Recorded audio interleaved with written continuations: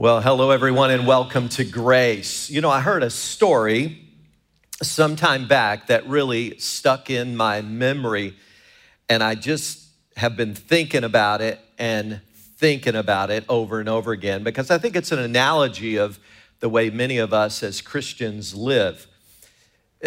I heard about this man who went on his first cruise, and because he wasn't rich, he got ready for the cruise for a long time. For literally 3 or 4 years, he took one little part of each paycheck and kind of set it aside and saved it until he finally had enough to purchase a ticket. Well, a few days before he departed, he started to pack. And because he assumed that he could not afford that expensive food on that big ship, I'll be a captive audience there, and they're practicing price gouging, I'm sure. He literally prepared a week's worth of sandwiches and packed them in his luggage. And every day he saw the passengers on the cruise just enjoying these lavish buffets, all this sumptuous food and unbelievable desserts. But after seeing them, he would go back to his room and pull out one of the sandwiches and eat there alone in his cabin.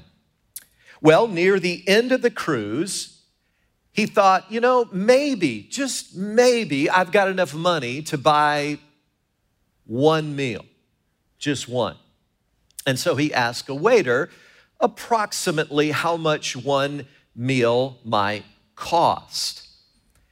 And the waiter, with a mix of surprise and confusion, said, "Sir, did you not know that the price of your ticket included all the meals?"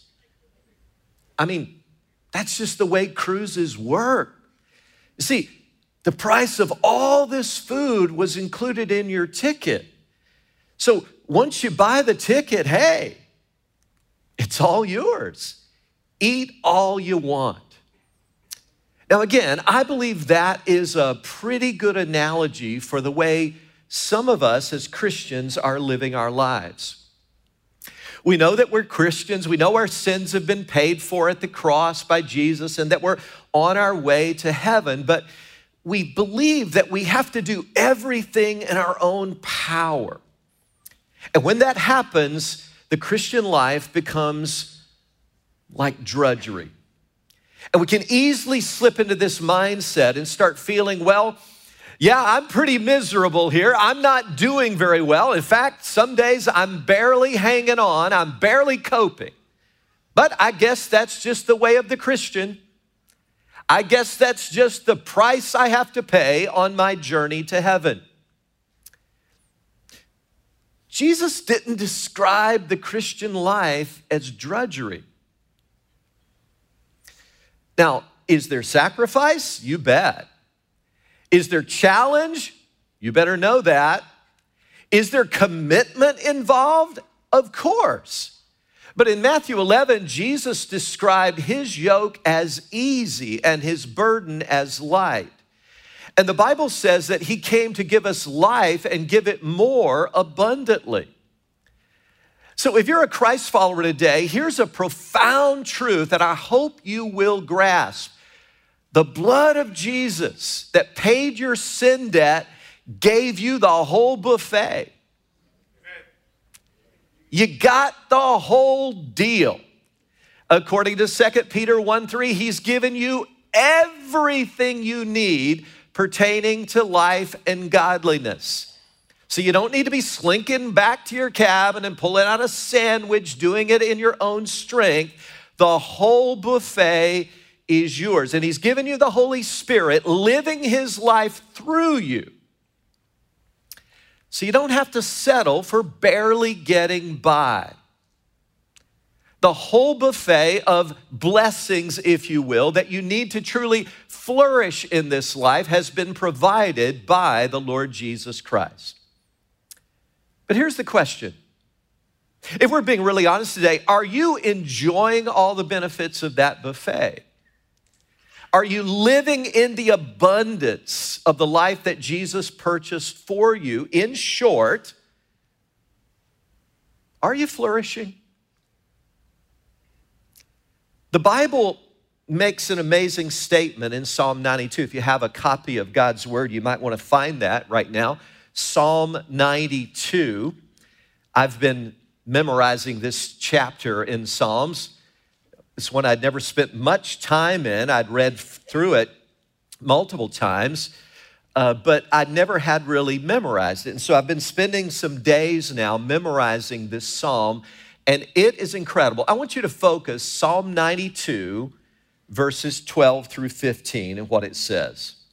It says, the righteous will flourish like a palm tree. They will grow like a cedar of Lebanon. Now, cedar of Lebanon, those were the cedars that were used to build the temple, all that ornate woodwork. Those are the cedars that Haggai talked about when he said, go up into the mountains and bring down timber and build my house, says the Lord. So this was the finest of the fine wood, and they grew tall and strong in the mountains of Lebanon. God says, my people are going to be like that. Planted in the house of the Lord, they will flourish in the courts of our God. And I love verse 14 of Psalm 92. It says they will stay fresh and green. It says that even in old age, they will still bear fruit. Staying fresh and green. Proclaiming, the Lord is upright. He is my rock, and there is no wickedness in him. Isn't that a provocative passage? I mean, I've just been feasting on this the last actually couple of weeks now. And I love verse 14 again, which says they will still bear fruit in old age. They will stay fresh and green. That says to me that God wants people to flourish, and it's not just for the young. He actually wants us to keep on flourishing right on throughout our life.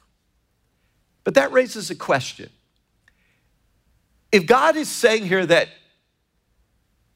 the righteous, and we could substitute in the new covenant, genuine, mature Christ followers for that, because we're under a new covenant now. So this is describing the person who's in a relationship with God through our Lord Jesus Christ. What does flourishing really mean? I mean, when I ask, are you flourishing today? How would you know if you are or not? Well, this whole idea of flourishing has obviously been around for a long time, because the passage we just looked at was written way over 2,000 years ago. So trust me, flourishing has been around for a long time. But it's become a big deal in our culture over the last 2 decades. Dr. Martin Seligman, for instance, wrote a book back in 2011 that is entitled Flourish. And the subtitle is A Visionary New Understanding of Happiness and Well-Being, 2011. And this took the world of positive psychology by storm.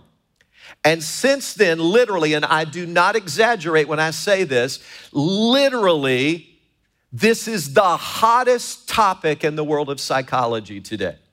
Hundreds of researchers have been studying what it means to flourish. What does that look like? It's become a part of our nomenclature, a part of our language. You have to be living in a cave, literally, not to have heard somebody in our world talk about flourishing these days.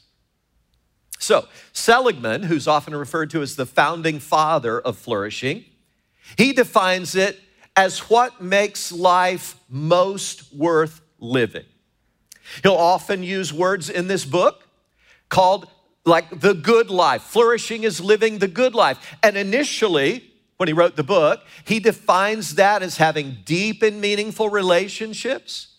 He defines it as finding deep fulfillment in our lives and having worthwhile tasks that we can give ourselves to. That's what he says in the book.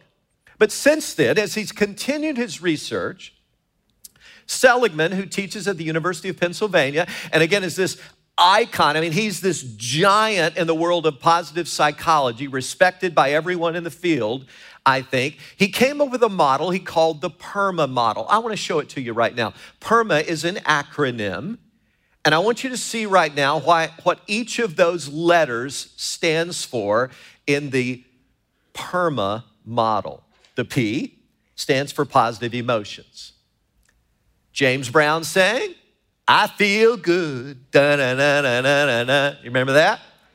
Do you feel good? That's what the positive emotions is all about. But it goes far beyond that. In Seligman's understanding, it involves an acceptance of the past, regardless of how bad it might have been. And it involves this positive anticipation of the future and what the future holds. That's what is meant by positive emotions. How are you doing with that? Have you dealt with your past? Are you anticipating positively the future? The E in PERMA stands for engagement. Here's what he says. Each of us wants to get engrossed in something. We want to kind of pour ourselves or get absorbed in something, a hobby, work, an avocation, a project. Humans inexorably want to get engaged in things that they can pour their time, energy, and talents into, okay? That's engagement. Do you have stuff like that in your life? The R in PERMA stands for relationships. Now, this one we all understand, certainly. As humans, we want to feel love, loyalty, and mutual support, don't we? We need affection in our lives. We want to know that people care for us and know us, that they have our backs, and we receive this emotional support from these family and friends, these relationships, and it helps us, especially when we hit hard times. So that's the R in PERMA. The M stands for meaning. Now, this one is a little tricky, because this forces even secular people who don't even acknowledge God, it forces them to kind of get at, why do people want to live? I mean, I've actually asked people, this will shock some of you, I've actually asked people years ago in my office, I kind of stopped doing this because I was afraid that somebody might just take me up on it. I've said to people sometimes, why don't you just kill yourself? Not a real sensitive thing to say in a counseling situation. I say, now don't misunderstand me. I pray to God you don't. I hope, please don't do that. But I'm trying to get at, why do you want to live? And what I'm really getting at is, what is your meaning in life? And interestingly, that's what Seligman really says it is. It's, why do you want to live? What are you living for? That's the meaning in your life. Have you ever wondered why popular people, wealthy people, celebrities who have everything this world could possibly afford, lavish vacations, the adulation of millions, fame and fortune, why do they take their lives? And the people who are studying flourishing are finding out that, well, it's not just material things that gives life meaning, is it? It's got to be something far more than that. And the A in PERMA stands for accomplishments. We all want to accomplish stuff. It gives us a sense of self-esteem. It gives us confidence that we're kind of worth something. And when we achieve, we want to achieve more and we want to become more than we are. So that is the PERMA model that Seligman came up with. Positive emotions, engagement, relationships, meaning, and accomplishments. How you doing with those? By that definition, if you're kind of scoring high on all those, you would be a person, by definition, that is flourishing. Now, I won't go on forever on this, but let me share one other little piece of research that I found. Dr. Lynn Sutz, who's another acknowledged expert in the world of flourishing, says it's not like you have the flourishing gene or you don't. Flourishing is not this trait or characteristic. It's not a static thing that you either have or you don't have. She says it is a process. And so it's something that has to continue to be worked toward. Now, folks, thank you for going through that with me. I could bore you all day long with definitions of flourishing. Trust me, I could throw a dozen up there on the screens for us to look at with all the reading I've been doing about this. But can we agree on one thing as Christ followers? Can we just kind of have a moment here? Let's agree on one thing. We're not just trying to live the good life. We're trying to live life the way God meant it to be lived. Amen? Can anybody kind of agree with me on that? Yeah, we like the good life. The good life is cool. We all want the good life. We want to feel good with James Brown, and we want to all have those positive emotions and all that other stuff. But we're not just trying to live the good life here. We're trying, as Christ followers, to live the life the way God meant it to be lived. And that is a vital, vital distinction. So that's the goal of this whole series that I begin today. I want to explore with you for 6 weeks in a row what it looks like to be flourishing biblically. And there's the key word. Obviously, as people of the book, we're going to let the Bible guide our exploration here. And I'm going to keep on bringing in insights from all the research I've done. I'm going to keep on bringing things that the secular research is saying, and that's awesome. But we're going to let the Bible guide our definition of flourishing. And my goal is simply this, that at the end of these 6 weeks together, we would all, honestly, every one of us be flourishing a whole lot more robustly than we are today. Because I know one thing about you. I know one thing about you, the people of grace. Some of you are really, really flourishing. Praise be to the living God. And some of you aren't flourishing much at all. Yeah, honestly, you're on your way to heaven, but if we were being totally, brutally candid about it, you're just not flourishing much down here. Something has gone sideways with that. And the rest of us are somewhere in the middle, I suppose. But here's the goal, that God would raise all of us up to a higher place in this series. And folks, let me tell you, if anybody ought to have an inside track on flourishing, it ought to be God's people. And that's what we're going to learn. If anybody, people ought to be able to look at the community of faith at the church and say, wow, I may not agree with their message and their mission. I may not understand their prayers and their crazy songs, but I want to tell you this, those people know how to flourish. That ought to be what anybody, any onlooker would say as they look at us, followers of Jesus Christ. So, flourishing is a huge theme in the Bible. I dare you to believe me on that. If you had asked me 2 months ago, is it? I'd said, I don't think it's hardly mentioned. Wow, was I wrong? And I just felt this prompting from God. You know, we need to explore this together. It's such a big deal in our culture. We need to know what the Bible says about that. And to start with, He promises us eternal life. He promises us abundant life. That sure sounds like flourishing to me. And so I'm asking you to imagine what life could look like, the whole buffet of what God has provided for you through the death of Christ on the cross and His resurrection and His indwelling Holy Spirit. The Bible, I've concluded, is you could literally say this is a guidebook for flourishing. So if you want to know how to flourish in your marriage, in your business, in your relationships, in your future, that's the book you want to go to right there. It's literally a manual for human flourishing. So with the minutes we have remaining, I want to talk about three super important aspects of biblical flourishing as we're just kind of setting the table here. Now, we're going to start next week with flourishing's dirty little secret, and I don't want you to miss that. It's going to be fun.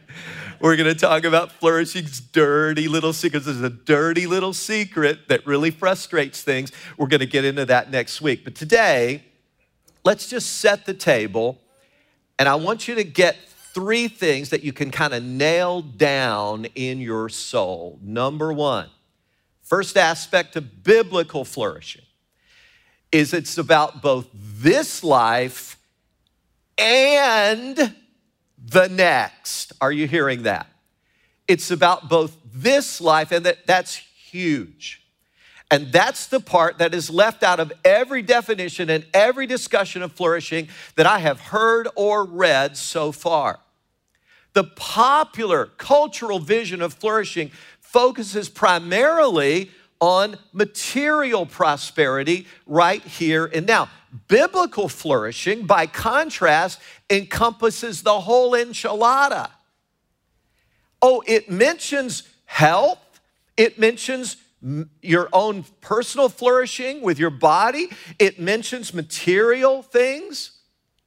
But it also hits your soul, your emotions, your mind, your will. It talks about the spiritual dimension of you as a person. It focuses on both this life and the next. So let's explore that for just a moment here. You know, I grew up in a culture, I don't know about you, but I grew up in a culture that as long as you had your ticket punched to heaven, that's all you need to care about. Well, I kind of get that. I mean, Paul did say in 1 Corinthians 15:19, if only for this life we have hope in Christ, we're to be pitied more than all men. So I get it. But would you take your Bible for just a moment and find Proverbs chapter 3 with me? Let me see if I can find that here. Proverbs chapter 3. And I want to read a few verses here that should at least give us a clue that God's idea of flourishing is more than just being okay when you die, all right? That's all I'm saying. We know that's the most important thing. Hope we can all agree on that. But it's more than that. So I'm reading here from Proverbs 3, starting in verse 1. My son, do not forget my teaching, but keep my commands in your heart. By the way, ladies aren't left out of this. It's just that many, not all, many of the Proverbs were originally designed for teaching young men who are coming into adulthood what a wise life really looks like. For they will prolong your life, many years, and bring you prosperity. Let love and faithfulness never leave you. Bind them around your neck. Write them on the tablet of your heart. What will happen when you do that? Then you will win favor and a good name in the sight of God and man.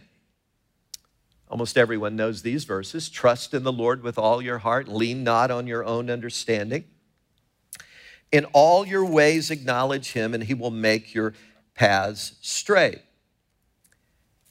And then it says, do not be wise in your own eyes. Fear the Lord and shun evil. What will happen when you do that? This will bring health to your body and nourishment to your bones. Wow.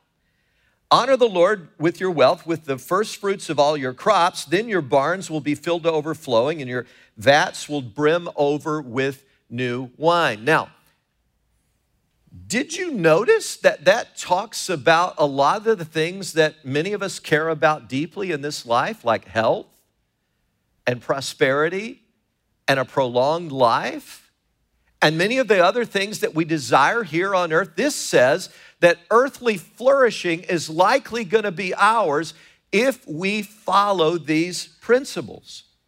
But in this very same book of Proverbs, mind you, it says very clearly that it's not enough just to flourish here in this life. For instance, Proverbs 11:7 says, when a wicked man dies, wicked in Proverbs is interpreted as one who is not in a covenant relationship with God by faith, okay? When a wicked person dies, his hope perishes, and all he expected from his power comes to nothing. I think you'd agree with me, that ain't flourishing.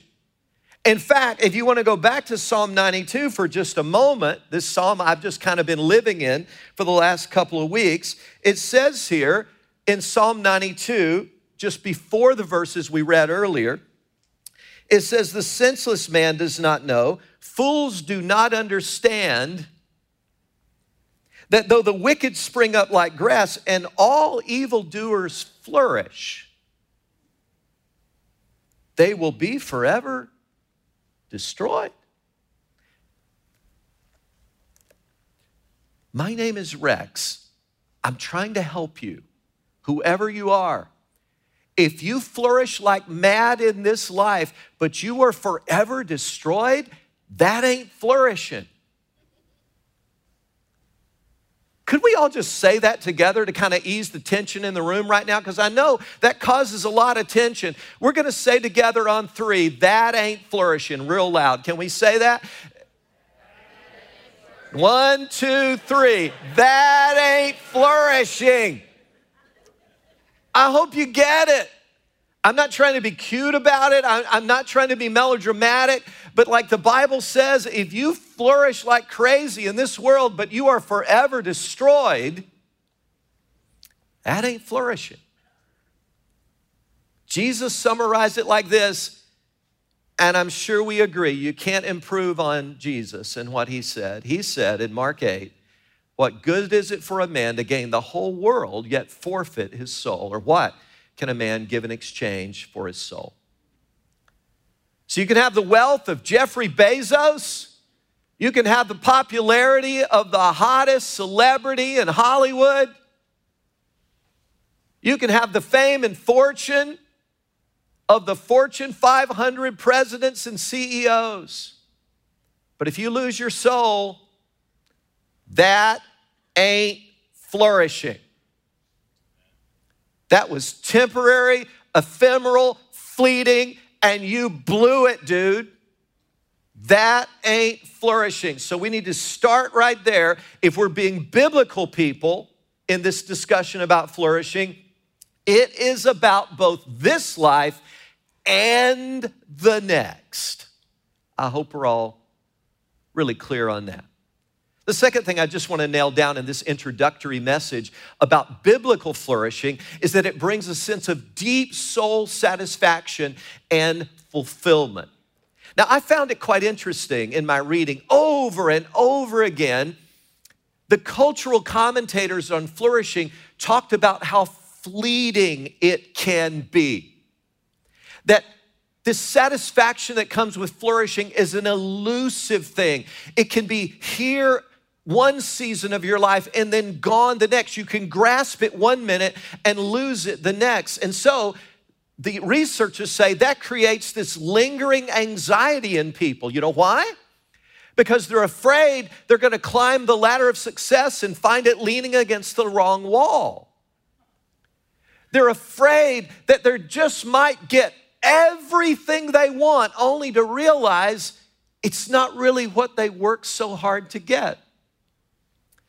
I'll never forget, I sat with a man some years ago in my office who was incredibly successful. I'll not give you too many of the details. I certainly don't have his permission to share, so I'll be very vague. But he had just made a deal where he had netted after taxes over $25 million. That's a lot of money in my book. I mean, this guy was just soaring. His life was cruising in his business world. But shortly after that great windfall, his family just kind of fell apart. And that's why he was coming to talk about that. And he said there's so much strife and division. It is bitter. And you could see the anxiety on his face. You could see the grief as he had tried to live through this, and he just didn't know where to turn. He hadn't been giving God a lot of attention in his life. And I'll never forget sharing with him Proverbs 17:1, better a dry crust with peace and quiet than a house full of feasting with strife. You can have it all in this world, but if it's not a deep, lasting, satisfying kind of thing, what good is it really? Rabbi Harold Kushner wrote a book, When All You've Ever Wanted Isn't Enough, and it was a bestseller. And I'm convinced that book sold so well because it describes the experience of so many millions of people who've gone after what they wanted, they got it. It wasn't enough. So, flourishing in the Bible is about both this life and the next, and it is a deep soul satisfaction that lasts. And third and finally, this is big now. This is big. There is no optimal flourishing without helping others flourish. That's a big one for the Bible. See, oh gosh, this is so different than what most of the world is saying about flourishing. In the world, it's all about me. But in the Bible, flourishing is not just about me getting in on the buffet. It's about me introducing the buffet to others. It's about me saying, look, I'm just a beggar at a banquet here, but hey, you too can get in on this. God is freely given to me. I want to freely share it with you, brother, sister. I want you to flourish too. So I wrote my own definition. Here it is. This is Rex's definition of flourishing, looking at dozens of others. Here it is. Progressively experiencing the full dimensions of God's favor and blessings in this life and the next, and helping others do the same. And helping others do the same. That's the definition that I'll be using throughout the series, and we'll come back to it in just a moment. So it's not just about me, it's about you and me helping others get in on it. The biblical view is that we flourish when we help others. God said to his people who were in exile in Babylon, as recorded in the book of Jeremiah, chapter 29, also seek the peace and prosperity of the city to which I have carried you into exile. Listen to this now. Pray to the Lord for it, for others to flourish around you, in other words, because if it prospers, you too will prosper. So I hope you're getting it. God's vision is expansive. It's for men and women, old and young, highly educated and illiterate. It's for people from every people, tribe, language, and nation, and culture. God wants us to share the wealth. And this is huge. Jesus himself is our model. Now, I'm kind of leaving you here today with a zinger, and I'm doing it intentionally because I want your mind just to go crazy right now with the implications of this. Jesus Christ, our Lord, Jesus of Nazareth, is our model for flourishing. Think of just some of the, I'm just going to tease you with this and then I'm going to stop. Think of this. If Jesus is our model, it means you don't have to live a long life to be flourishing. He died at 33. It means you don't have to be wealthy in this world's goods to be flourishing. It means you don't have to be popular. It means you don't have to be married to be flourishing. Hello? It means you don't have to be approved by everyone. Jesus certainly, he had enemies who tried to do him in. You don't have to be fully understood by everyone to be flourishing. Even Jesus' closest disciples apparently didn't fully understand his message and his mission. It means you don't have to have a set of completely faithful friends who never let you down to be flourishing. Jesus was stabbed in the back by some of the people who were the closest. It means you don't have to own a house to be flourishing. Are you with me? Just teasing with you a few of the implications here. You don't have to drive a car. You don't have to wear designer clothes to be flourishing. You don't have to take lavish vacations. Jesus, as an adult, never traveled over 80 miles from his home, and he's the model of flourishing. Think of the implications of this, but don't miss the big point here. Jesus not only modeled flourishing, he brought flourishing to others. Wow. Blind Bartimaeus, the Gadarene demoniac. Whoa, you talk about flourishing. How about the woman at the well in Sychar in Samaria? How about his own disciples? How about Zacchaeus? Jesus brought flourishing into the lives of others. Now, at Grace Fellowship, our mission is to glorify God by making more and better disciples. We could just as easily say our mission is to glorify God by leading people into a life of biblical flourishing. That's how critical this is to our mandate. And so I'm going to stop right there, but let me ask you one more time. Are you flourishing? Are you getting the whole buffet of God's favor and blessings? Next week, we're going to pick up there and talk about flourishing's dirty little secret. I don't want you to miss that, but oh, what an exciting journey this is going to be. Father, thank you that you've called us to a life of biblical flourishing. It goes beyond anything that a person who's not in a vital, saving relationship with you could ever fully comprehend. We don't even understand it all ourselves. It's beyond us. So I pray that in these weeks, as we explore biblically what you designed flourishing to look like, that you would help us all to get in on the whole buffet and not trying to be living a life of drudgery where you don't want drudgery. Help us, Lord, to look to you, our source, for all that flourishing means. And we pray in Jesus' name, amen.